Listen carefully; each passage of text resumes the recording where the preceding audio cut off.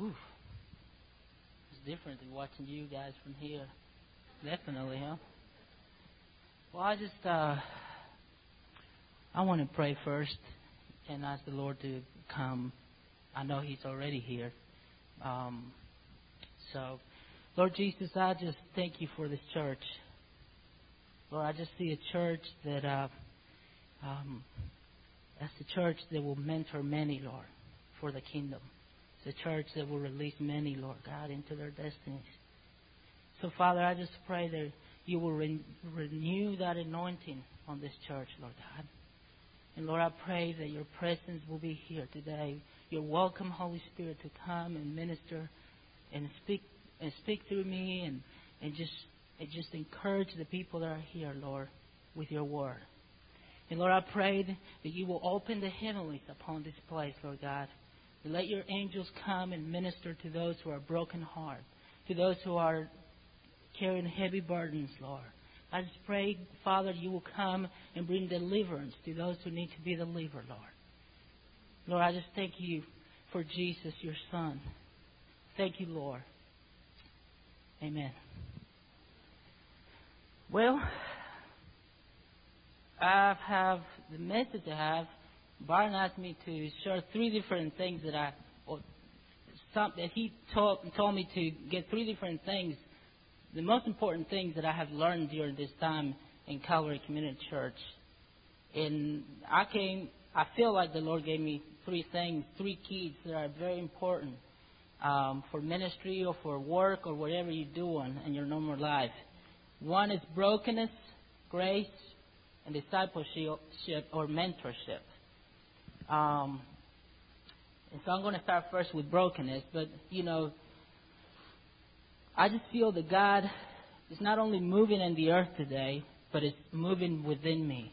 He's breaking me, He's molding me, and He's restoring His tabernacle inside of me. So that wherever I go, He's going with me. And I know He's done that through people like you guys, that were willing to pour in my life during this time. So I have learned that there's two things you can do. One is to resist what He's doing, or the other one is to move forward with it. And God uses different things so that He will call on your attention. And one is brokenness. The verse I want to use is in Isaiah 53, chapter 53, verses 5. It says, He was wounded for my transgression, and He was bruised for our iniquities. We will not be able to identify with Jesus who says, unless I'm able to identify with Him in His brokenness or wounds.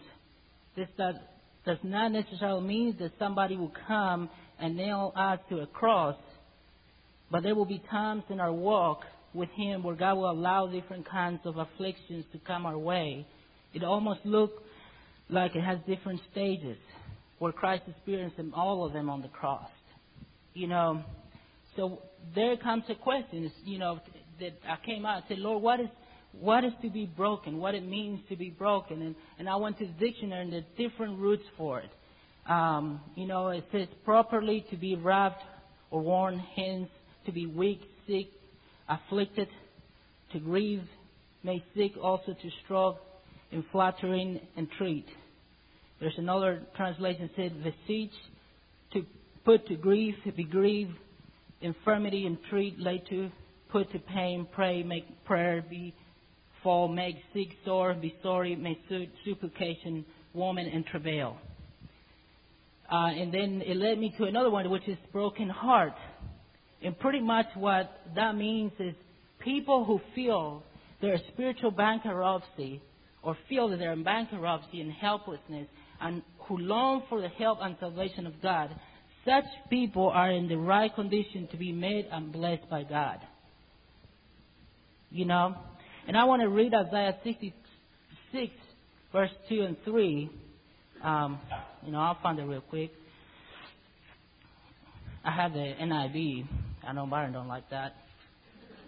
The watered down version. It says, has not my hands made all these things? And so they came into being. This is the one I esteem, he who is humble and contrite in spirit and trembles at my word. You know, it's funny that God takes you to places where you just don't have any defense. You become a defenseless person. And that is when He can begin to speak to you. And to me, that means broken. Where He takes you through different times in your life where you feel like, you know, I either run from this situation or I let you, Lord, speak to me.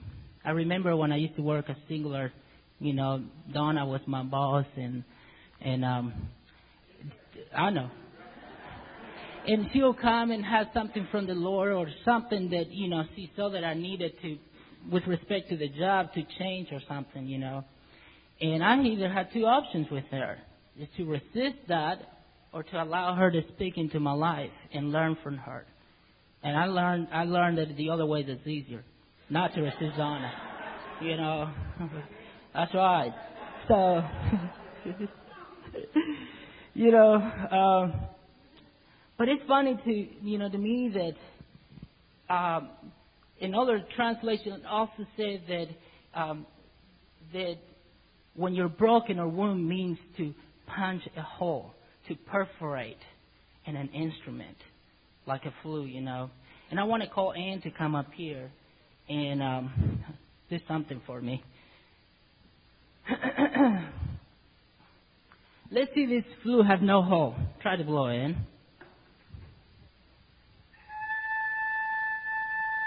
All right. Now with the holes.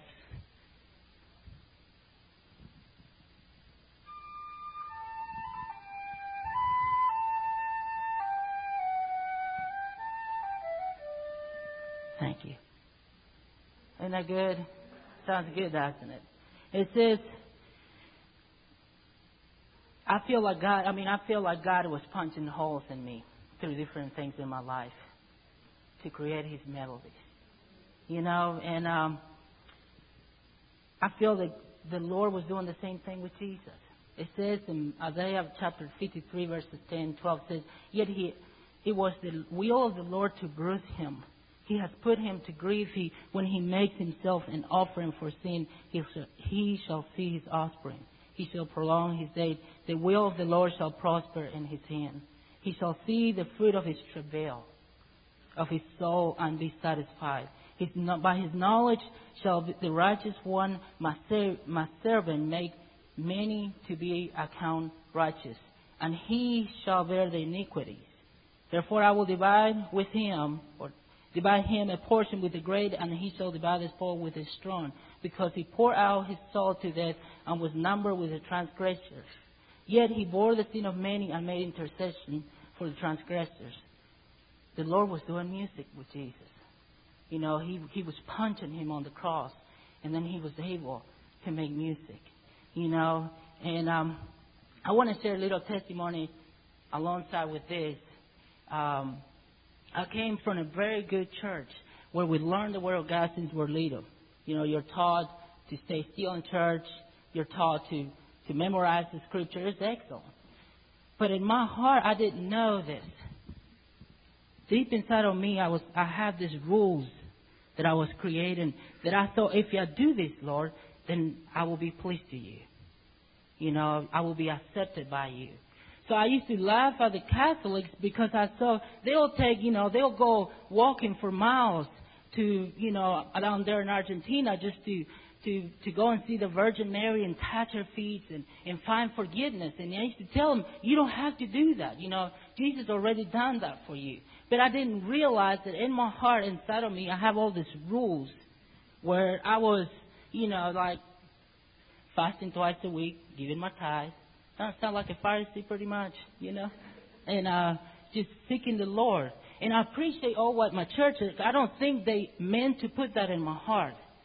But I have found this with my children, that when I have rules, when I have said no to Victoria, no so many times, she rebels against me. You know, of course she's a Latin girl, so. But anyway, it's easier when I can sit down with her and explain to her, you know, this is the reason why I don't want you to do this, Victoria.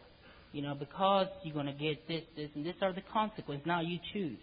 And sometimes I let her do it because I see that she learns by doing that and making mistakes, And, but see, so I was doing the same thing in my heart. I was like, every step I was going to make, I was thinking, Lord, am I pleasing you? Am I doing this right? I need to pray more. I need to fast more. I need to make sure that I'm not going to make a mistake in here. And you know what happened? I was becoming a Pharisee. My relationship with Him was based on rules. I didn't understand that God loved me so much. That it's not because of what I do or who I am, but because of what He is. He is love. And so, I remember, then I grew up with this, and then of course I went on and married Nova. And as many of you know, there comes the big blowout. I blew it. I met Jim and Kathy, and I never meant to hurt them. But see, it's like, I remember going with Matthew to his bachelor party, and Nathan and some of the guys from the church, the mountains. That was fun. But we were sitting down, and they were talking of some of the stuff they have done in the past and how the Lord forgave them and gave them another chance. And I could see grace all over them. Just, But and I was like sitting there, and I said, Lord, I didn't do any of those things. But catch this. I needed grace the same way they needed it. Because my pride was blinding me from receiving the very thing they were able to receive. So, when we went through that time of brokenness with Nova, and, I went back to Argentina to confront the people out there by myself. And I was talking to my pastor, and I walked to the kitchen, and my daddy was talking to him and telling him that I have eloped. And that word is just like you never heard that thing over there. So he was like, all right, give me a chair. I need to sit down, son. Because he was like, for him was like, here his son, he saw me growing up. I feel him, and I feel horrible.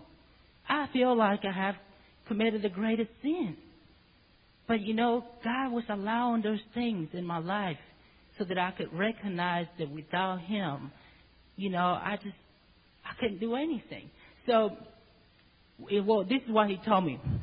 I want you to go out there and share with the church, because I was coming back after 3 months being down there. And don't say what you've done. Because my pastor, you got to think of it, he's a father, and he was trying to protect me. But in that, I didn't say the whole truth. It's like I came with a bondage. I couldn't be set free because I wasn't honest with the people that I grew up with. See, it's like I couldn't expose myself, and here I am, the Holy One, and I'm going because I'm married Nova, and I got to go to fulfill my duty of a husband now. But I didn't say, I messed it up big time, And so, for me, it's like I carry that thing, and I came all the way here, and I saw that thing going through with me through the first year of my marriage, and I feel ashamed for all that time, But then the Lord began to work in me, and I began to hear that His melodies being played through my life. Because I understood one thing, that God seeks not to crush me, but to liberate me. And liberation requires a defenseless spirit. A contrite spirit. Repentance is the doorway to grace. In other words, walking in repentance is knowing who you are without Him. And that's what I needed to know. Because I needed to know who I was without Jesus. So when I began to understand that, it's like I was being set free inside.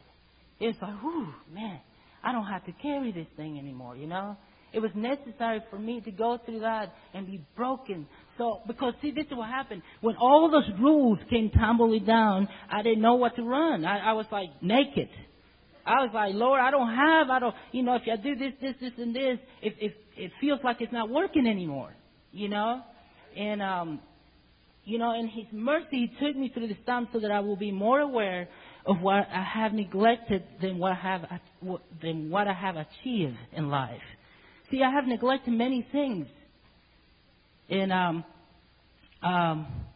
let me tell you something that I read in a book I want to share with you that says the church has spent so much time stressing in us the fear of making mistakes that she has made us like ill-taught piano students. We play our songs, but we never really hear them because our main concern is not to make music, but to avoid some flaw that will get us in trouble. Jesus proclaimed unmistakably that God's law is so perfect and absolute that no one can achieve it. No one can achieve righteousness. Yet, His grace is so great that we don't have to. And out of that, when I came here, God began to raise people like Becky and Byron, of course, Jim and Kathy, Chuck and John and Dean, Rhonda, and, Neil and Bonnie and others that were willing to invest in my life and saw what God saw that I couldn't see, that I was His precious joy. And people and friends, like Matt and Marlon and Brett and, and Jamal, people that were able to see the Lord moving in my life. And because of them, I was able to arose from that position of shame and said, Lord, you have something else for me. I have two choices. I either stay here and be miserable for the rest of my life, or I walk home victory and believe that what you have done is enough for me. And so it's like grace is not grace until you need grace. And then thanks to these people and the mentorship of these people, I understood this. Simply, that discipleship simply means the life that springs from grace. Why? It's because if you understand what the Lord has done for you, you will just run after Him. If you understand the love He has for you, it's like the prodigal son, the father, the love-sick father who's waiting for his son to come home. It's like, if you understand that, it's not going to be hard for you to serve Him. It'll come out of a heart of thankfulness, thanksgiving. But I also saw that it's very important to have mentors, and I'm going to switch the message there a little bit, and I'm going to go to Psalm 71, verses 17, 18. It says, "Oh God, you have taught me from my youth, and I still declare your wondrous deeds. And even when I'm all ungrateful, do not forsake me, until I declare your strength to this generation, your power to all who are to come." And in order to be able to do this, you must be broken and you must be able to receive grace in your life, because otherwise you have nothing to give to anybody.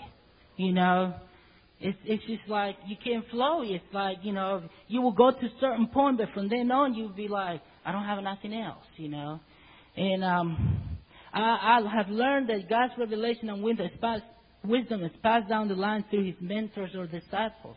God uses this key to release people into their destinies, allowing Him to be revealed to the new generations. And that's what I saw through these people that were speaking in me. That's, because we have a call to reproduce in God's kingdom, to multiply. And you can see that in Judge, when the judges got to a point and Joshua died, Judge, says in chapter 2, verses 10 and 11, says, "When all that generation has gathered to their fathers, another generation arose after them who did not know the Lord, nor the work He had done for Israel." Think about this. Think about if we take all these elders, if we take all these people who have walked with the Lord for 25 years, 30 years, 50 years, and we just leave the young people in this church. That's going to be tough. That's going to be tough. Sarah's looking at you. Yeah. Because they know how it is. We have young people that are very committed to the Lord. And I know that the Lord can raise them up. But it's going to be tough for them.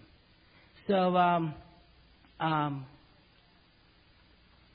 don't know if I'm clear on what I'm saying. But okay.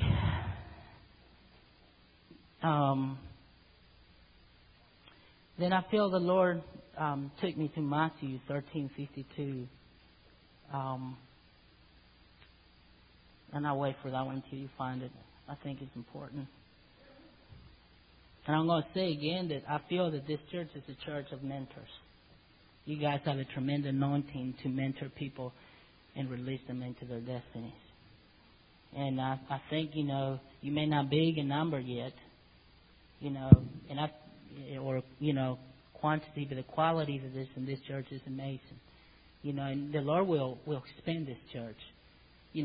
Not necessarily through numbers, but you will be able to extend your wings and touch many places, through the people in this church, and missions and conferences that, Becky and Byron probably will be doing soon.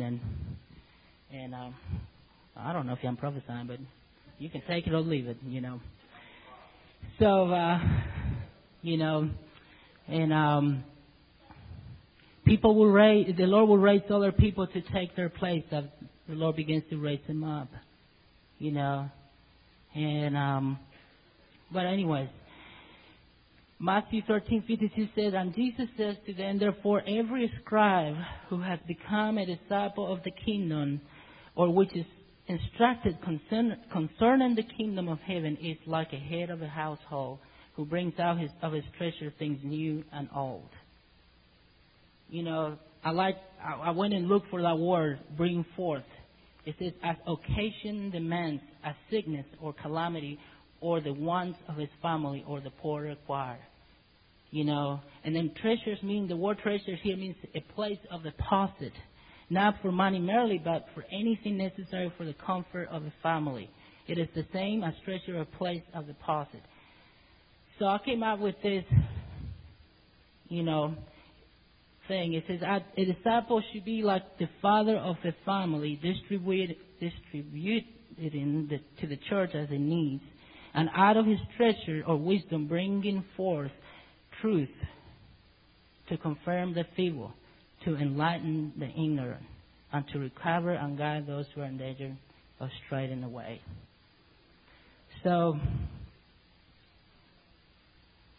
I want to be something like that. I want to be what Jesus said, a good scribe, a good disciple that's able to learn the things, and build from the past towards the future. See, they are our peers. The mentors in this church now are peers for the future generations, and we need them so that God can raise up, people that are holy. And don't get me wrong, I encourage every youth in this church and every person that walk with Christ to seek Him and to seek holiness and to walk with Him with fear and trembling, because He is a holy God. But see, you can't do that until you understand what it means to be broken and what it means to, have received His grace and His love. And then you are able to begin to walk in it. Yes, you will make mistakes, and God will come and make holes in your life so that the melodies of grace can flow through you. And just not to entertain people, but to bring deliverance and to bring salvation and to be used to go to the lost, in your job and the place you work, in the school, that, God will begin to make melodies through you. And if you allow Him, He will begin to flow, to blow through the flute and begin to make music through you. And you will become a disciple, that has good treasures. And then you will be able to take things from old and new, and you will be able to mix them. And with anointing, God will use you to speak to those who are, captives and in dungeons and they can't get set free. But when you speak the word, the Holy Spirit will speak forth from you, and they will get set free, So I just want to live with this. I know that I'm going to Argentina and it sounds like a great ministry and all this stuff, but I know that unless I walk in humble and a defenseless spirit, God won't be able to pour in me. So my prayer is, Lord, I want to walk in that, in a contrite spirit, in a humble spirit. I don't want to build anymore in rules and regulation and trying to police you doing this and that, I want to walk in the spirit and the new law, So those are the things that this church has imparted me, which I think they are very important in your walk with Christ. I can tell you these things that unless the Holy Spirit don't reveal it to you. And that is my prayer today, that you will listen to the Holy Spirit. Let the Holy Spirit speak to you today. Let the Holy Spirit put this seed in your heart and let it grow. I remember like when I was like them over there in my church, I would fall asleep when my pastor was preaching. See, the church there goes from 6 in the afternoon to 10 at night.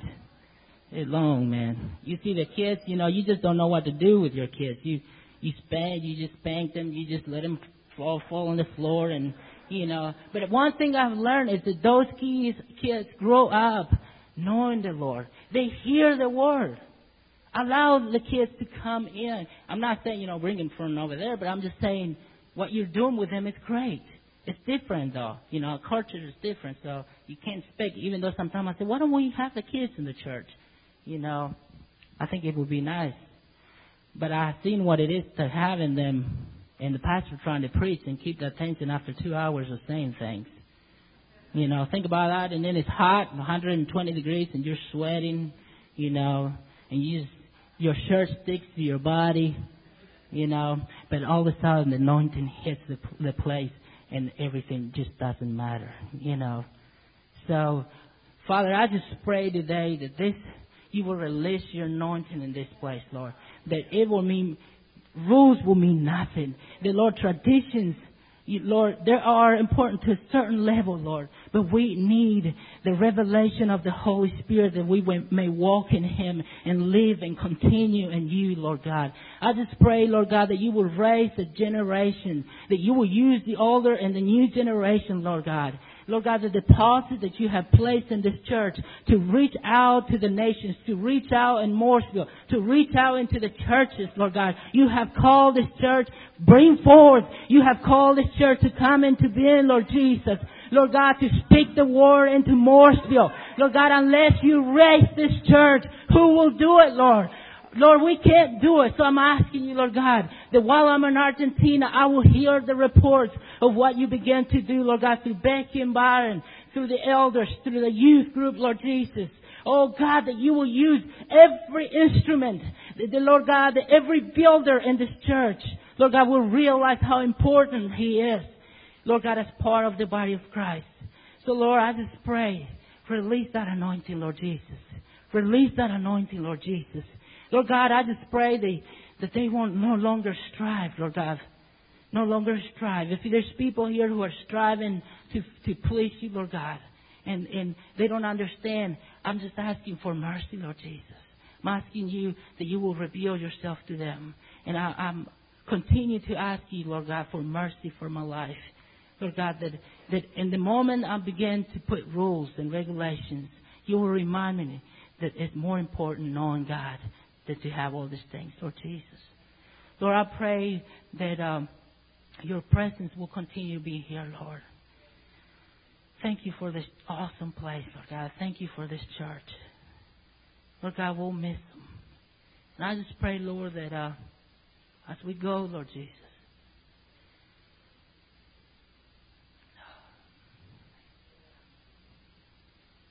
oh, Holy Spirit, I just pray You will use every member of this church, Lord. That they will cling to You, Lord Jesus. Only You, Lord.